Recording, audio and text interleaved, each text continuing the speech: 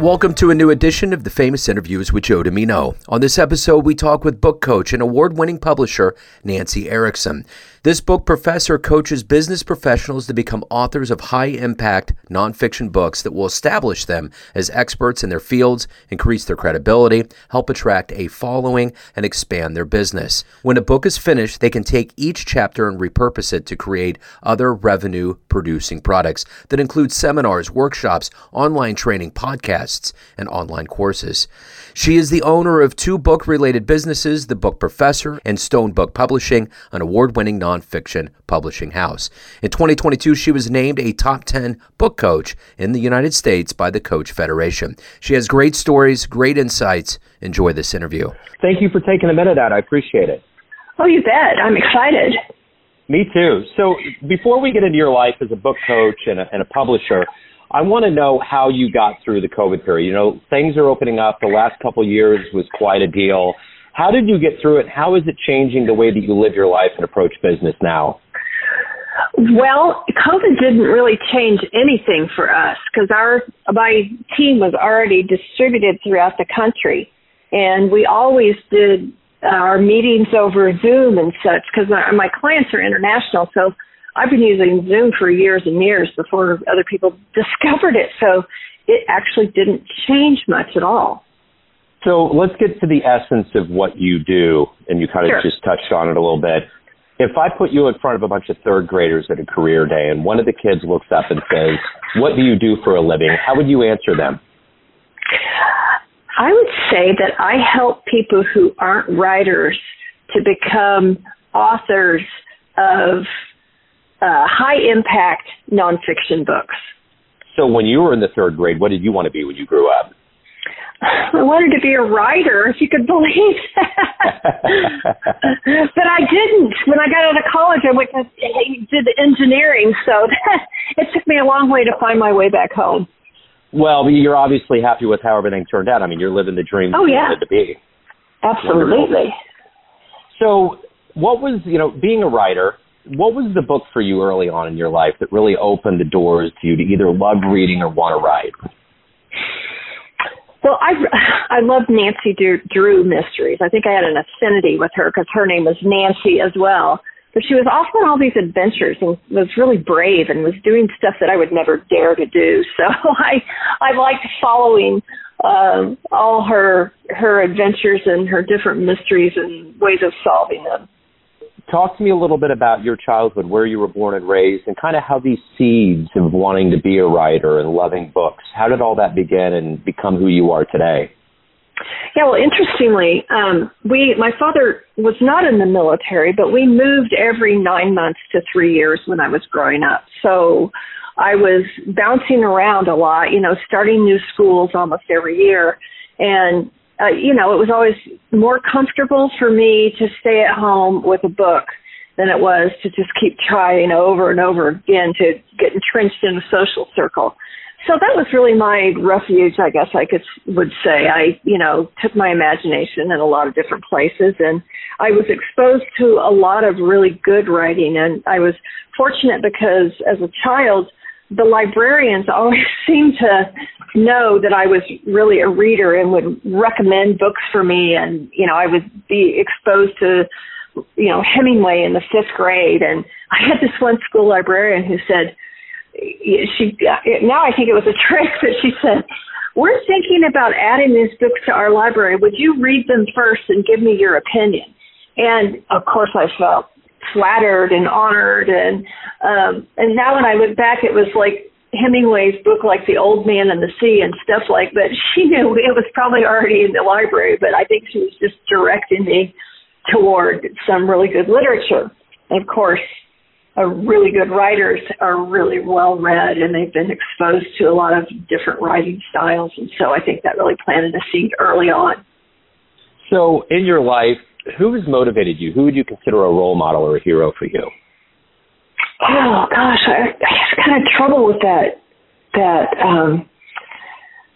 I don't know. I just don't know that I really have had role models.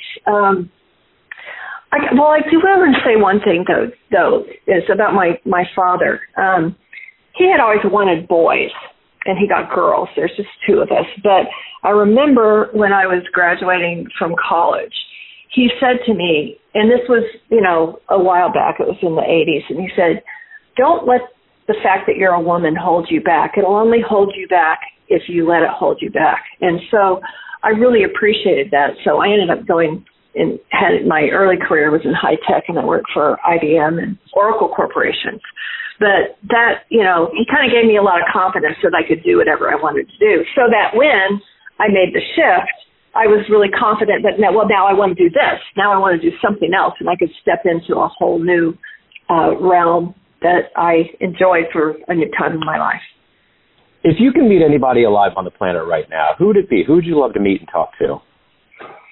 A person alive who I would like to meet is probably, Paul McCartney. I've been a big fan of his.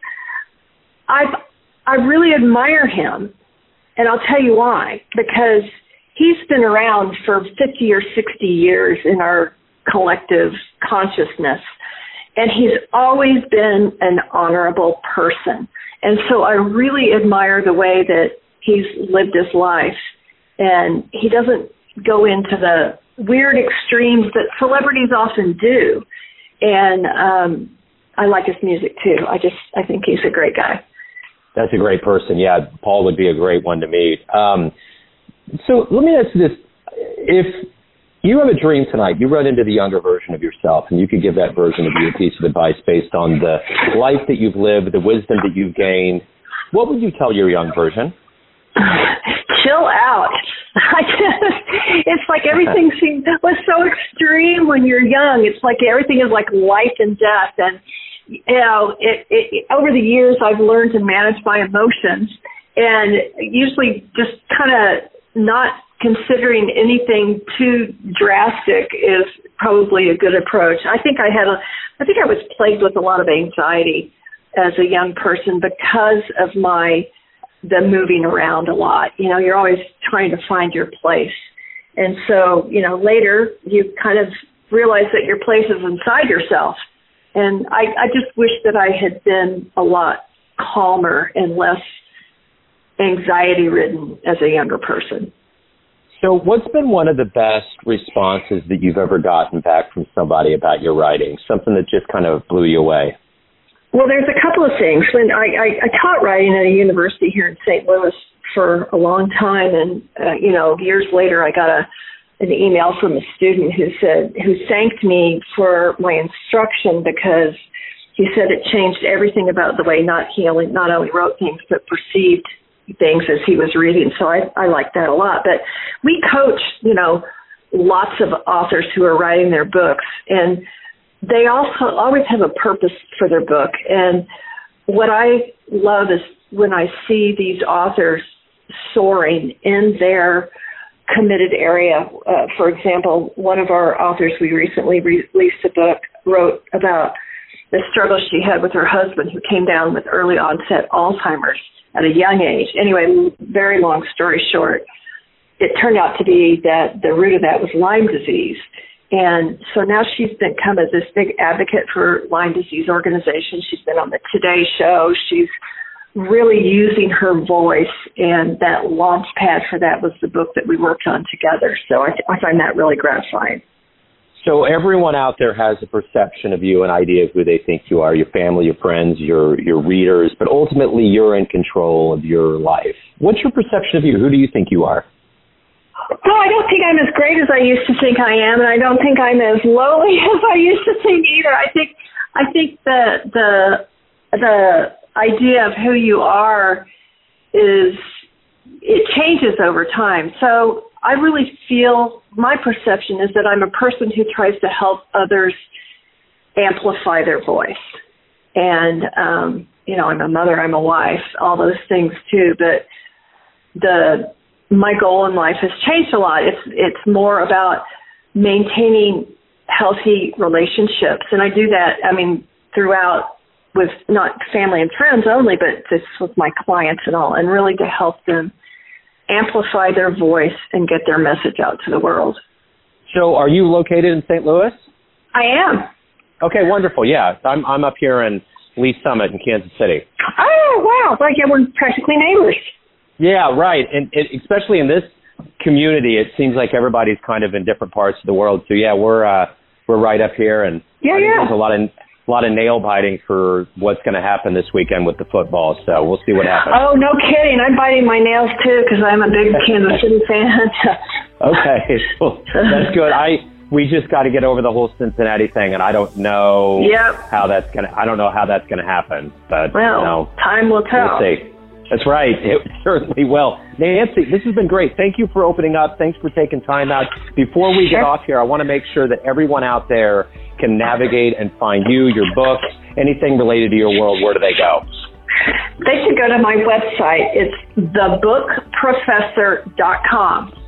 And if anybody might even be interested in exploring the idea of writing a book, there's a link at the top that just says schedule a call with Nancy, and we could just chat about book ideas. Perfect. Nancy, hey, thank you again. I really appreciate it. Good luck with everything. Have a great 2023. Appreciate it. Bye-bye. Thanks for tuning in to another famous interview with Joe Dimino, where we cover the world of art, literature, business, spirituality, and music from around the globe. If you want to hear more interviews, visit the Famous Interviews with Joe Dimino channel on YouTube. You can also find us on Spotify and Apple Podcasts. Thanks again for listening, and until next time.